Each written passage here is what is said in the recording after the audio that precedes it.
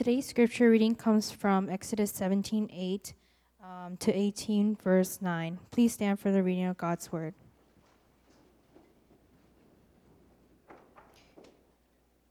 Hear now the word of the Lord. Then Amalek came and fought with Israel at Rephidim. So Moses said to Joshua, "Choose for us men and go out and fight with Amalek. Tomorrow I will stand on the top of the hill with the staff of God in my hand." So Joshua did as Moses told him and fought with Amalek, while Moses, Aaron, and Hur went up to the top of the hill. Whenever Moses held up his hand, Israel prevailed, and whenever he lowered his hand, Amalek prevailed. But Moses' hand grew weary, so they took a stone and put it under him, and he sat on it, while Aaron and Hur held up his hands, one on one side and the other on the other side. So his hands were steady until the going down of the sun. And Joshua overwhelmed Amalek and his people with the sword. Then the Lord said to Moses, "Write this as a memorial in a book and recite it in the ears of Joshua, so that I will utterly blot out the memory of Amalek from under heaven." And Moses built an altar and called the name of it, "The Lord is my banner," saying, "A hand upon the throne of the Lord. The Lord will have war with Amalek from generation to generation." Jethro the priest of Midian, Moses' father-in-law, heard of all that God had done for Moses and for Israel his people, how the Lord had brought Israel out of Egypt.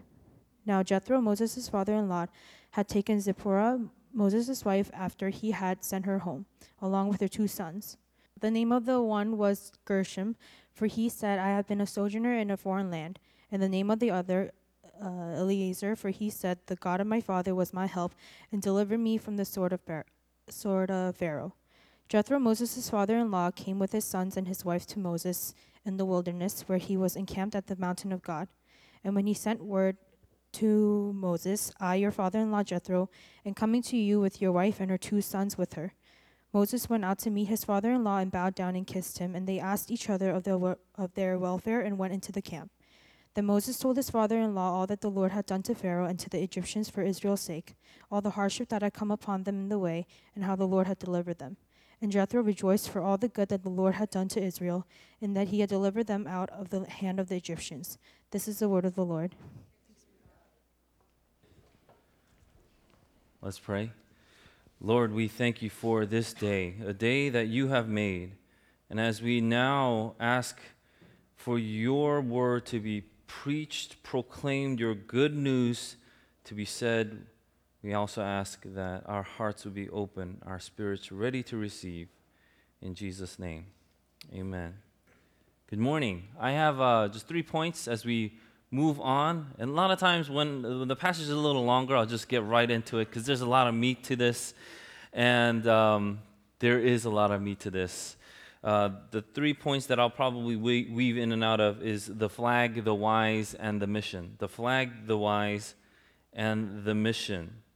So if you have not been with us or if you've missed a few, we are now at a point where we see the Israelites taken up out of bondage in Egypt. And as they're going up into this wilderness and desert, going to the mountain that God told them to go to, that they come to this point that we are in.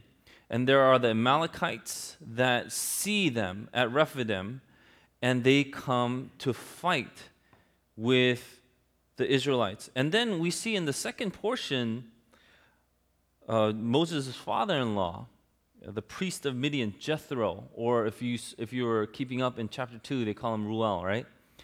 So he comes and he greets them. And then you might be thinking, what's this have to do with anything? Because in between these 2 big points are, first, there was manna.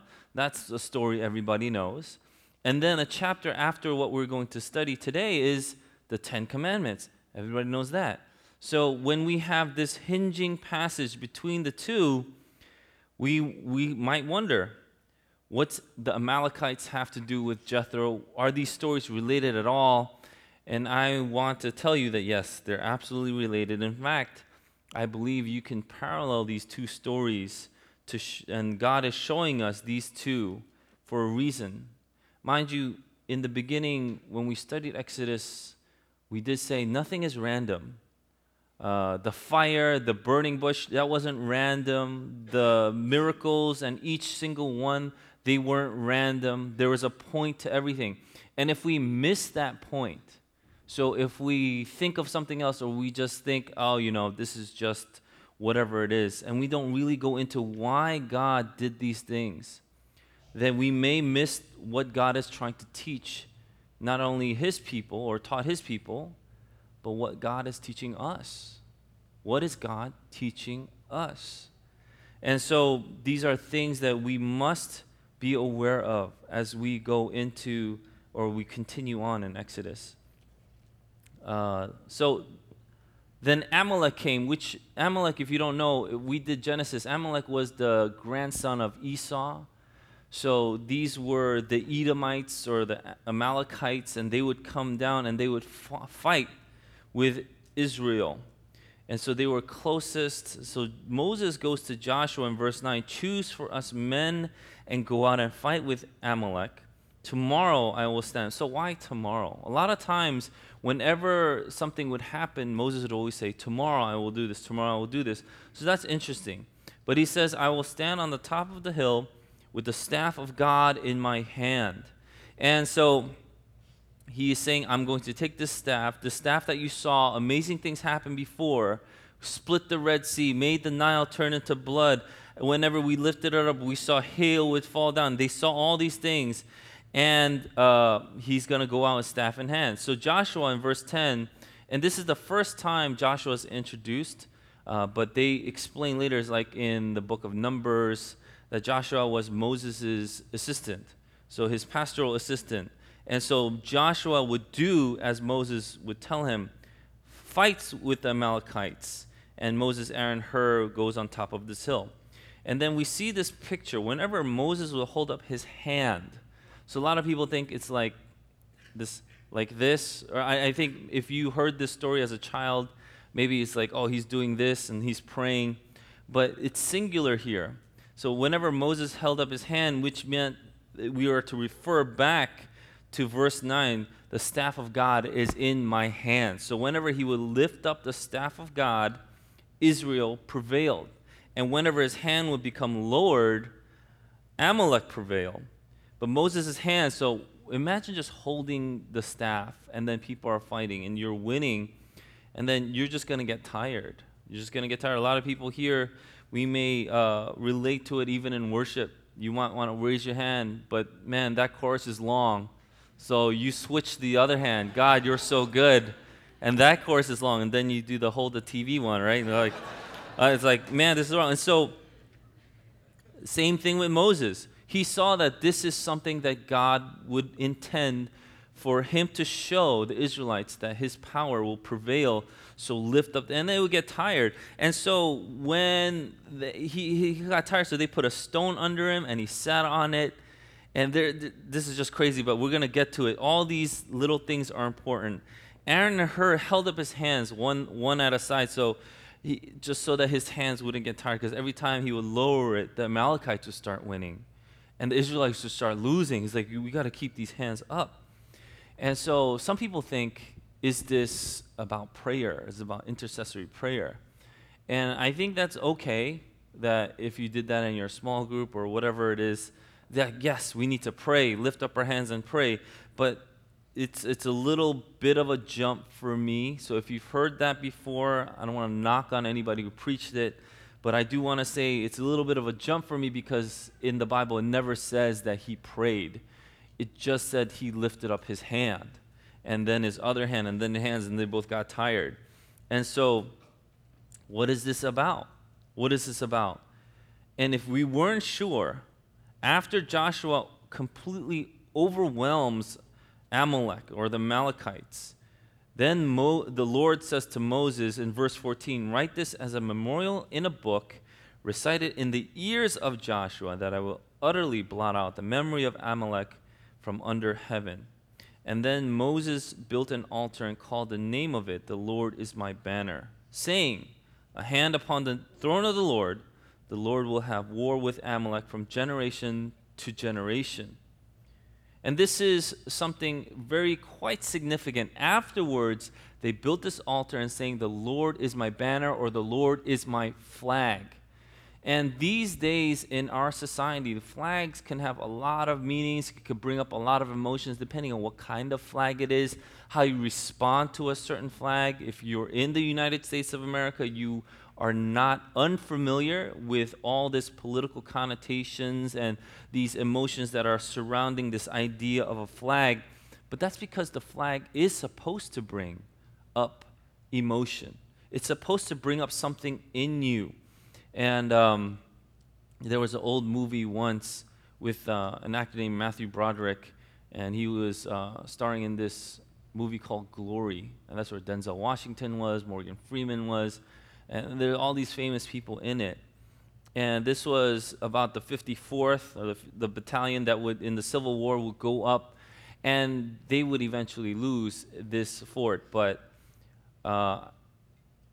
his name was, he played Colonel Shaw. Matthew Broderick would play Colonel Shaw, and then he would try to rally his troops up this hill to get and take over this fort, and then they were just completely overwhelmed. They didn't know what to do. And you see people are dying left and right. They're just hovering and hiding, and finally Colonel Shaw gets the courage, and then he takes out his sword and he loads his gun and he charges. But as soon as he charges, he gets shot down. That's how bad it was. And then when his people, when his battalion saw this, they were shocked. This is our captain. This is our leader, who just basically committed suicide. What did they do immediately? Then Denzel Washington's character, he's a very young and handsome man back then, but his character would go and he would just grab the flag. And when he grabbed the flag, he would get shot, but he would, even though he got shot, he would hold this flag, and that's when the whole battalion would go up and charge. That flag held meaning, and that's what this movie tried to portray. But a flag meant something more than even the army itself. It meant more than just the 54th, or it meant more than just CGS, or it meant more than just Israelites. If you see it, the flag had an idea to it. It had morality to it. It had this pervasive vision to it that the people would see, and they would think, this is more than just about me. And they would get encouraged. Their morale would increase, and they would do these things. But here, God is showing that He is the flag. What does that mean? The Lord is the flag. And so if you've been listening, then you can kind of tell this has a lot to do with more than just us and the fight and the battle. Does that make sense? This is more than just a battle that you're facing right now. A lot of times when we face a battle, it's just about me. It's like, oh man, this is so hard. This is so rough. This is really difficult. How am I going to get through it?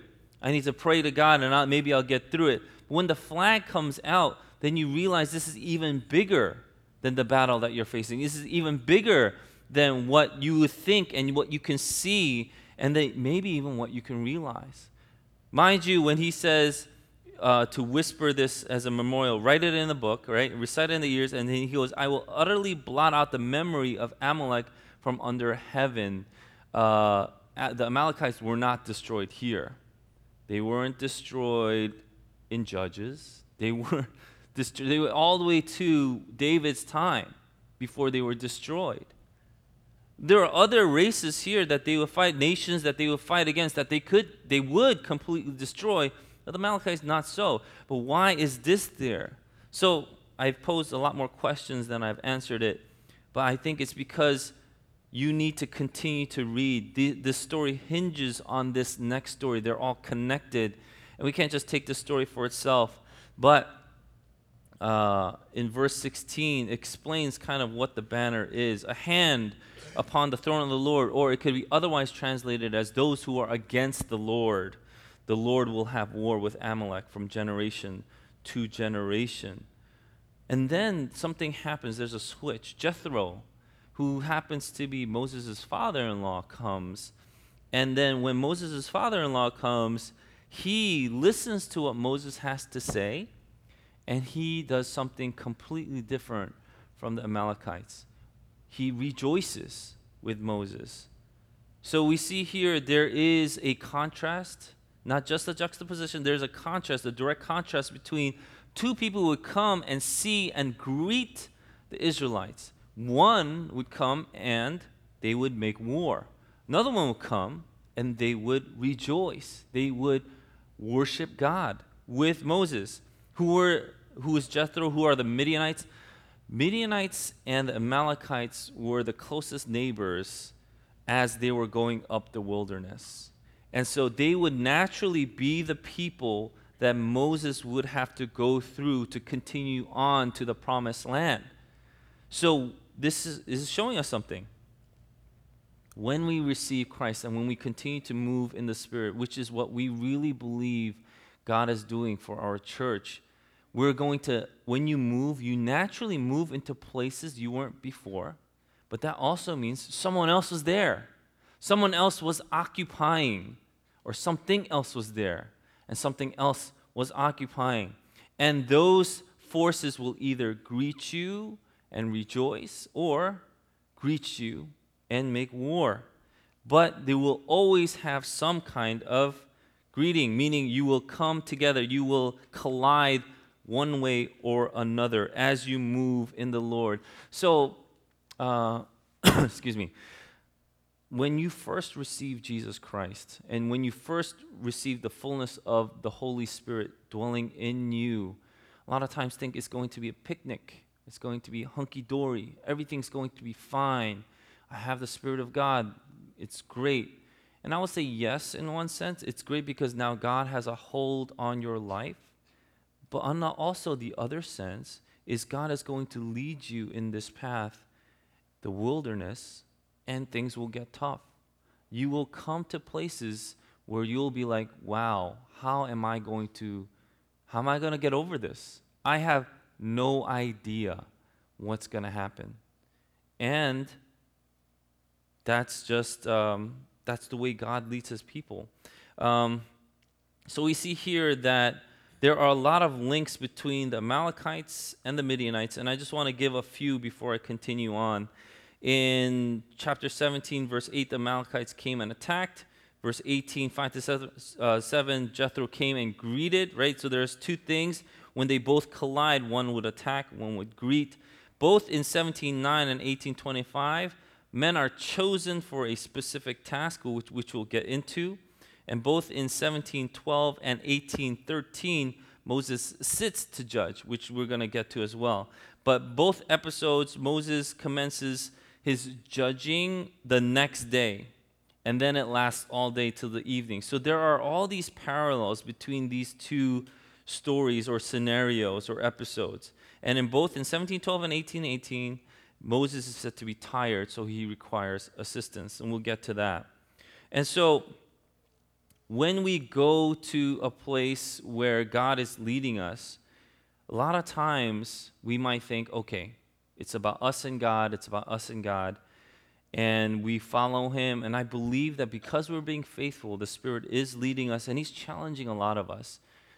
If you've been coming on Sunday, if you've been doing any kind of training, if you're in members class with me, there are some big things that we are going through as a church. If you haven't been, I encourage you, because then you're kind of out of the loop. But if you have been, then you see that there's a lot of change coming. And when a lot of changes are coming, you actually don't know what to do. What Moses did was he basically did everything. So he tried to lift his hand and the staff by himself, and he tried to do the judging by himself.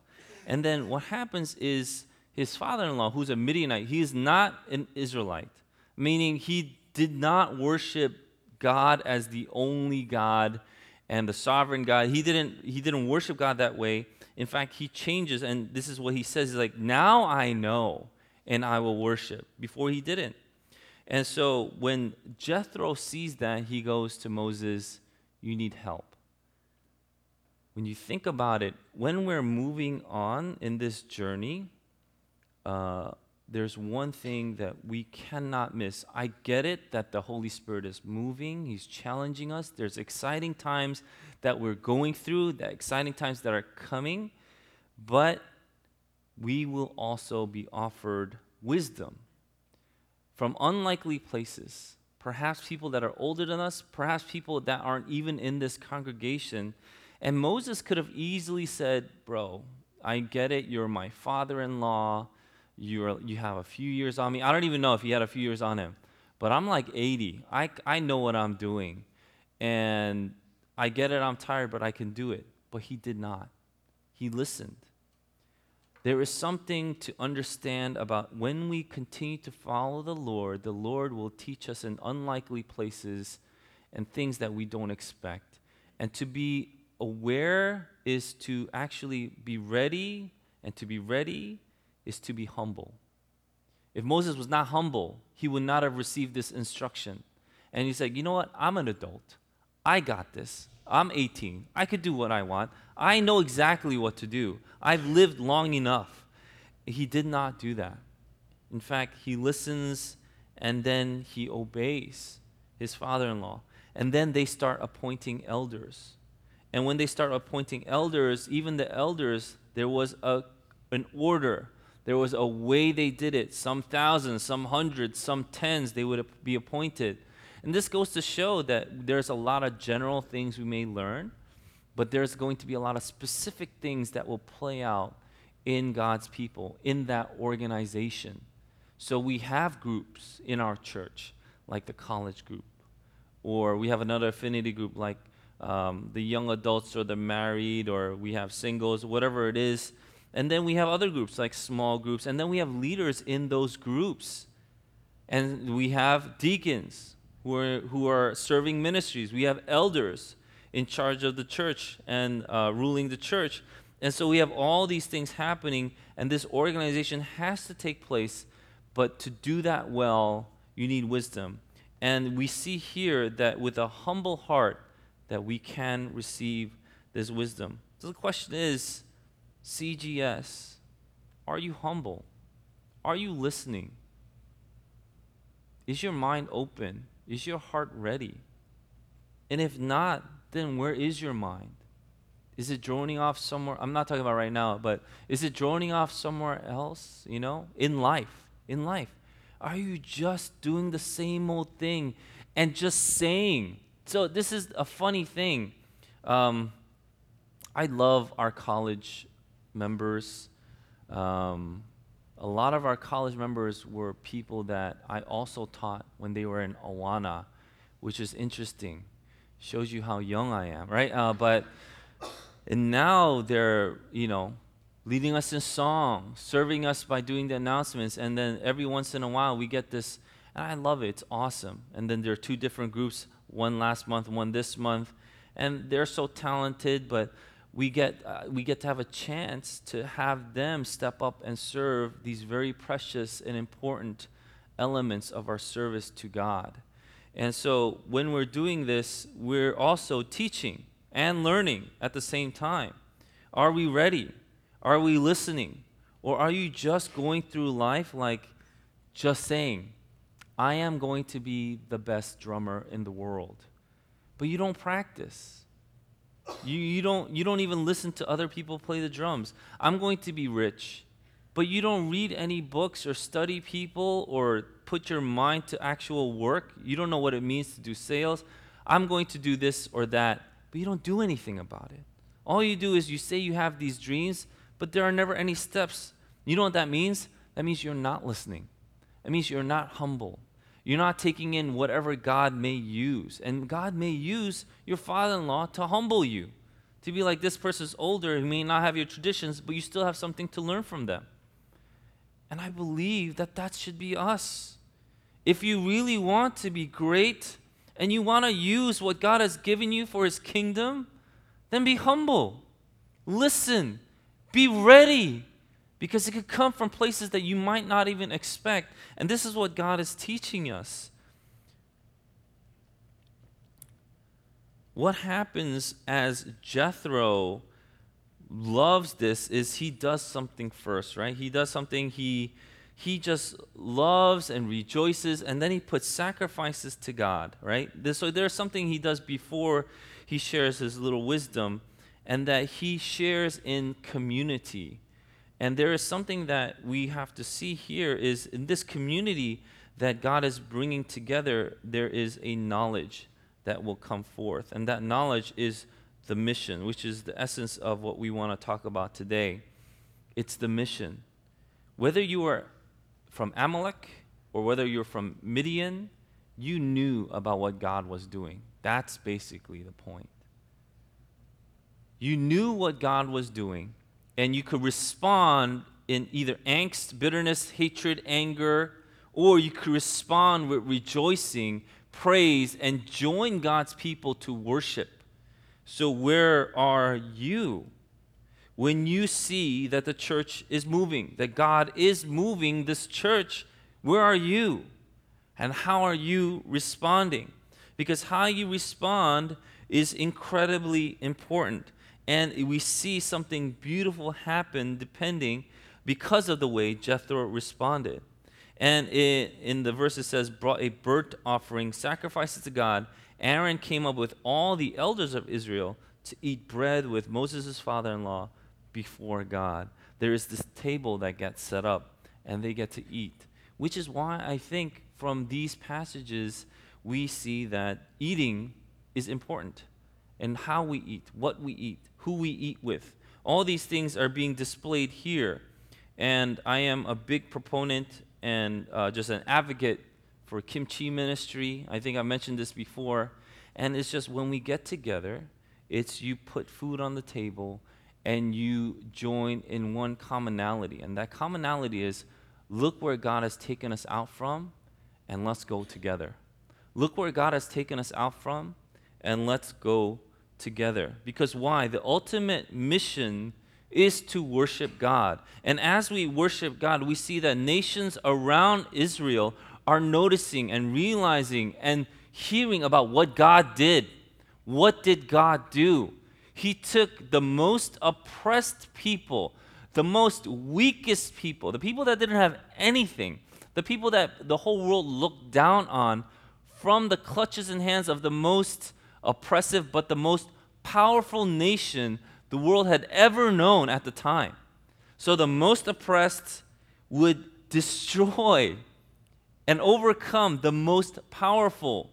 And people will be like, how is this possible? How did the Red Sea split?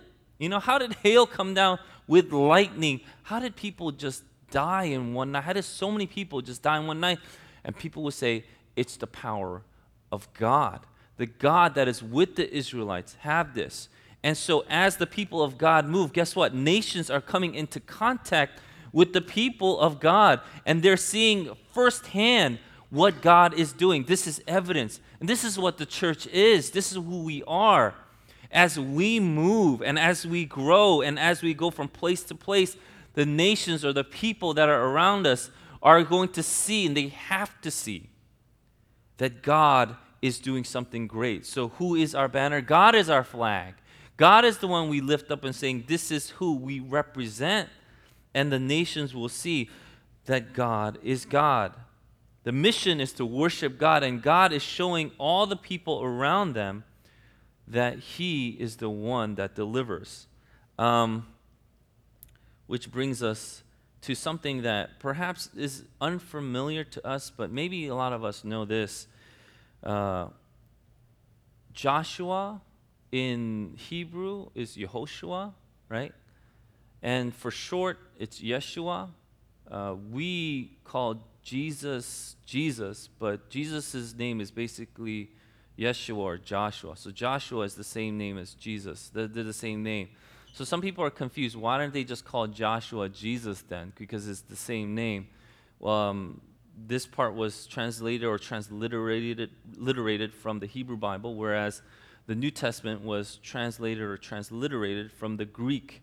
So in the Greek, they couldn't write out Yehoshua, so they wrote Yeshua, right? Oh, I'm sorry, Yesu.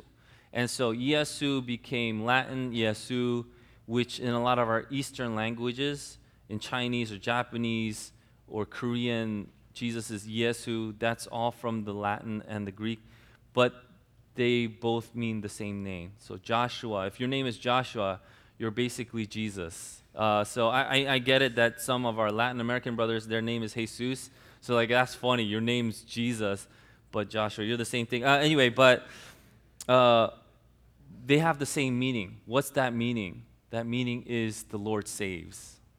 Both Jesus, Yeshua, Yehoshua, Yeshua is short for Yehoshua. It means the Lord saves. And so when we get introduced to this name Joshua or Yeshua or Jesus, we see that there is something that happens. It says, the Lord says to Moses, write this as a memorial in a book.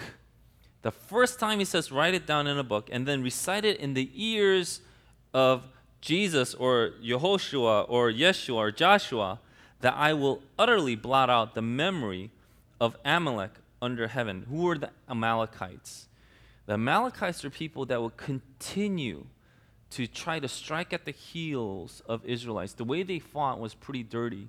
And so if you have this big camp of millions of people moving, they would try to come from behind and try to strike those and try to loot those that are kind of straggling behind. Maybe they were a little weaker, maybe they were a little older, maybe they didn't have enough money or power to keep up with the rest of the group, and they would keep on striking them. And they were just really dirty that way. And so this is what God says. And this, you can't help but to think, this is an incredible parallel. Do I even have to say it? Like, this is such an incredible parallel to what the Bible is teaching us as a whole. We know that what the power of God has done, you write it in a book, and this book is what we receive to be the Word of God, and we see that it is going to be Jesus that God will use to utterly blot out or defeat the enemies of God. I have said that the staff of God is the power of God, but every time the staff is used or the power of God is used, there is a certain way that the power of God was used, and that was always in judgment. And so the interesting is every time he raised the staff, there would be judgment that would come. Even when the Red Sea was split, the judgment was upon the chariots, right? The horse riders, the 10 plagues, it was judgment. When he first used it, it became a snake, and it would eat the Egyptian snake. That was judgment, right? And so right before this, we see he uses this power to strike the rock. That was judgment. And we see here all these things coming together. We are not supposed to take these stories just as a little story and then, okay, next episode. Little story, next episode. These are all interwoven together. And what is God really trying to show us when he is saying, write this as a memorial in a book, recite it in the ears of Joshua, that I will utterly blot out the memory of Amalek under heaven? He is showing us that even though things are difficult, God is going to show a way, and he has a plan, and this plan is being exercised even right now, this very moment. When we talk about wisdom, now how does the world have wisdom? And Ephesians says the manifold wisdom of God is being shown through his church. And so how does the world get wisdom? Is through the church. And we see that all these organizations and the way even boards are set up, the way eldership is set up, not just the church, but the way like leaders are set up is very biblical. And they're actually standing because of it. And it's interesting that as the secular world changes and twists a little bit, the church would even adopt the secular world, which it shouldn't be. It should be the other way around. So here we are getting affected by politics, saying, oh, I'm a this, or I'm a this kind of party affiliation. But that's not how it should be. The way it should be is, I'm a Christian. And as a Christian and as a believer in Jesus Christ, the Word of God molds me. That's what's going to get whispered into my ears. That's what's going to be recited to me. And that's what I will believe and remember. And these are the things that we also need to understand as we move forward. All these things, how are we shaped? Are you really going to be shaped by the things of the world, meaning the little movie clips that you might see on your social media posts or feed, and they're like, oh, this is so bad, or this is so good, we got to follow this way, that way? Or are you going to follow the book? Are you going to be most influenced by what is written here? And I would say as Christians, we are most influenced, and we will follow what God teaches us in the book. How we move step by step I believe, is something that we need to continue to remember. This is something we'll rally around God for. There are questions that a lot of people have, and I want to answer it by using the Word and showing us the wisdom that the Word gives us. And, people are like, oh, I thought we had a building. Why aren't we moved in yet? And this is my honest answer to you. Lift it up to the Lord. Let's rally around the flag, praise God, and follow where the Lord is leading us. I don't know exactly when the town will give us a certificate of occupancy. I don't know, honestly. This is something that we're working through.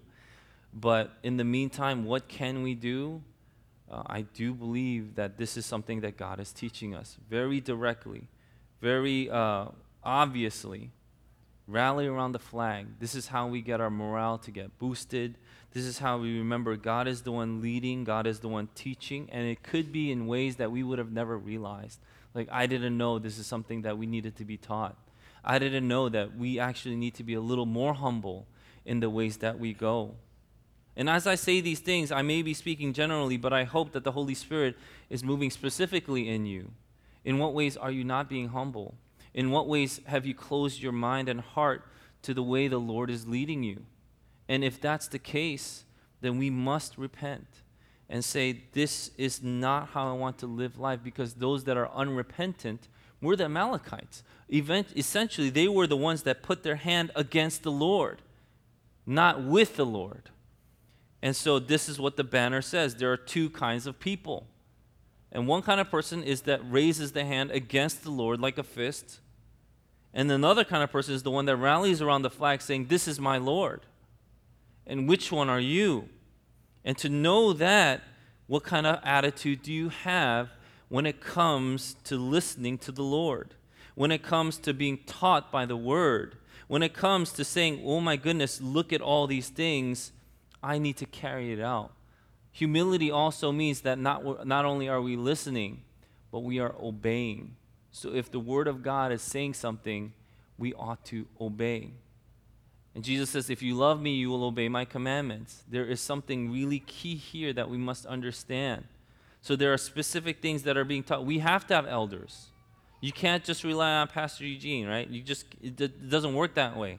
We need more elders. And to have elders raised up, you got to pray. We have to teach. We must continue to exercise what God is teaching this church. We need more leaders. We need leaders of thousands, hundreds, and tens.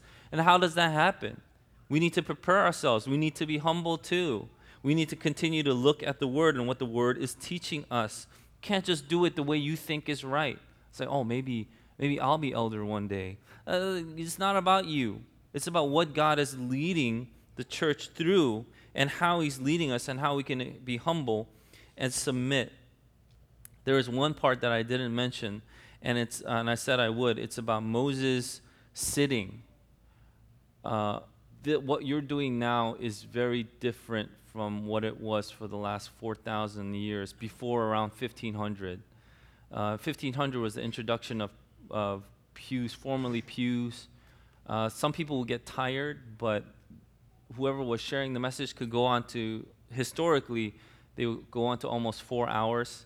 And so some people would get tired and they would bring their chairs too. If you look at even James or Jesus, when Jesus was talking, is don't get the best seat at the house, but get a humble place. Or James would say, don't give the rich person that seat and say to the poor man, come sit at my feet, right? And so there are places, there wasn't seats like this all the time. And so people who sat were the people of power or influence, and that's why Moses sat. He was the judge. And we have that now, and it's interesting that people don't know exactly why. When the judge comes in, they go, all rise for judge blankety blank, and then people will rise. And secondly, when the jury gives its verdict, people rise to hear the verdict. It's showing that there is something about seating and judging, and then standing and receiving. And so in the 1500s, that kind of changed, and now we're kind of seated to listen to the Word, but it wasn't like that for, I would say, 3,000 to 4,000 years until the 1500s. So even if you're seated and listening, The question is, what is your attitude is I think more important. Are you seated like, I deserve this, I'm a rich person, feed me, entertain me? Or are you in a place where you're saying, I need to be taught, I need to be filled, or I will go away hungry and I won't know what's going on? And so the attitude is what is important here. Moses sits down and he judges, and then people are like, I need this. We need this desperately. So you see, all day the people would stand waiting for Moses to get to them, to judge their, or, to litigate all those things that they needed. But when that happens, we see that, Jethro would tell Moses, you can't do this by yourself. You need more and more people. So like I said, this is now kind of even getting more intertwined.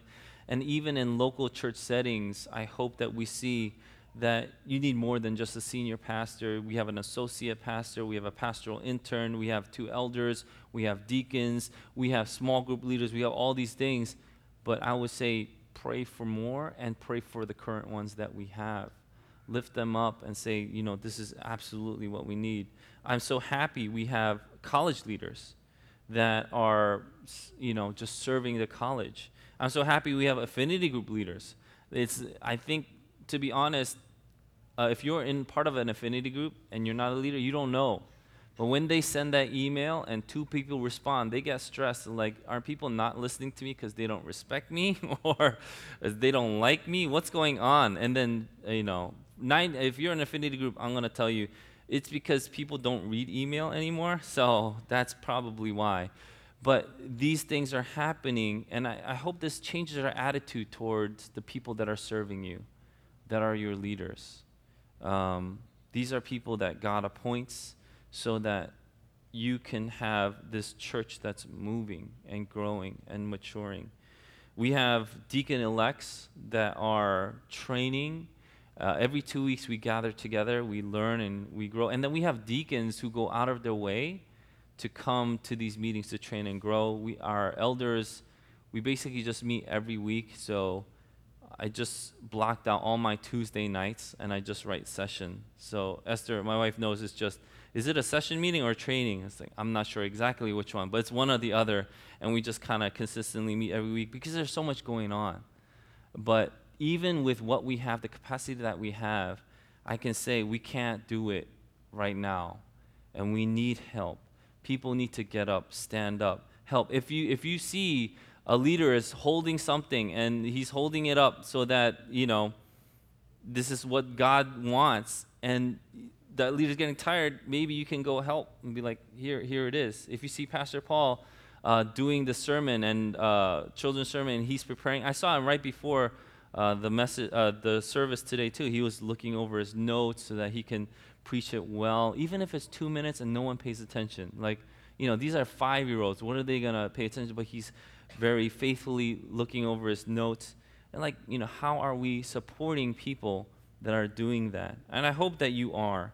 I hope that you are. And the number one way we can do that is when you gather together. I hope that you can pray for those that are serving you. Pray for them. I'm not just trying to be selfish, like, please pray for me. Please do pray for me, but pray for all the leaders that are here serving this church and devoting themselves to the mission of God, because ultimately, all of us as a people, we're supposed to be devoted to the mission of God. In our mission, whether you're an elder or not, whatever the case may be, if you're a member of this church, in our mission, we will come across forces that are against us and for us.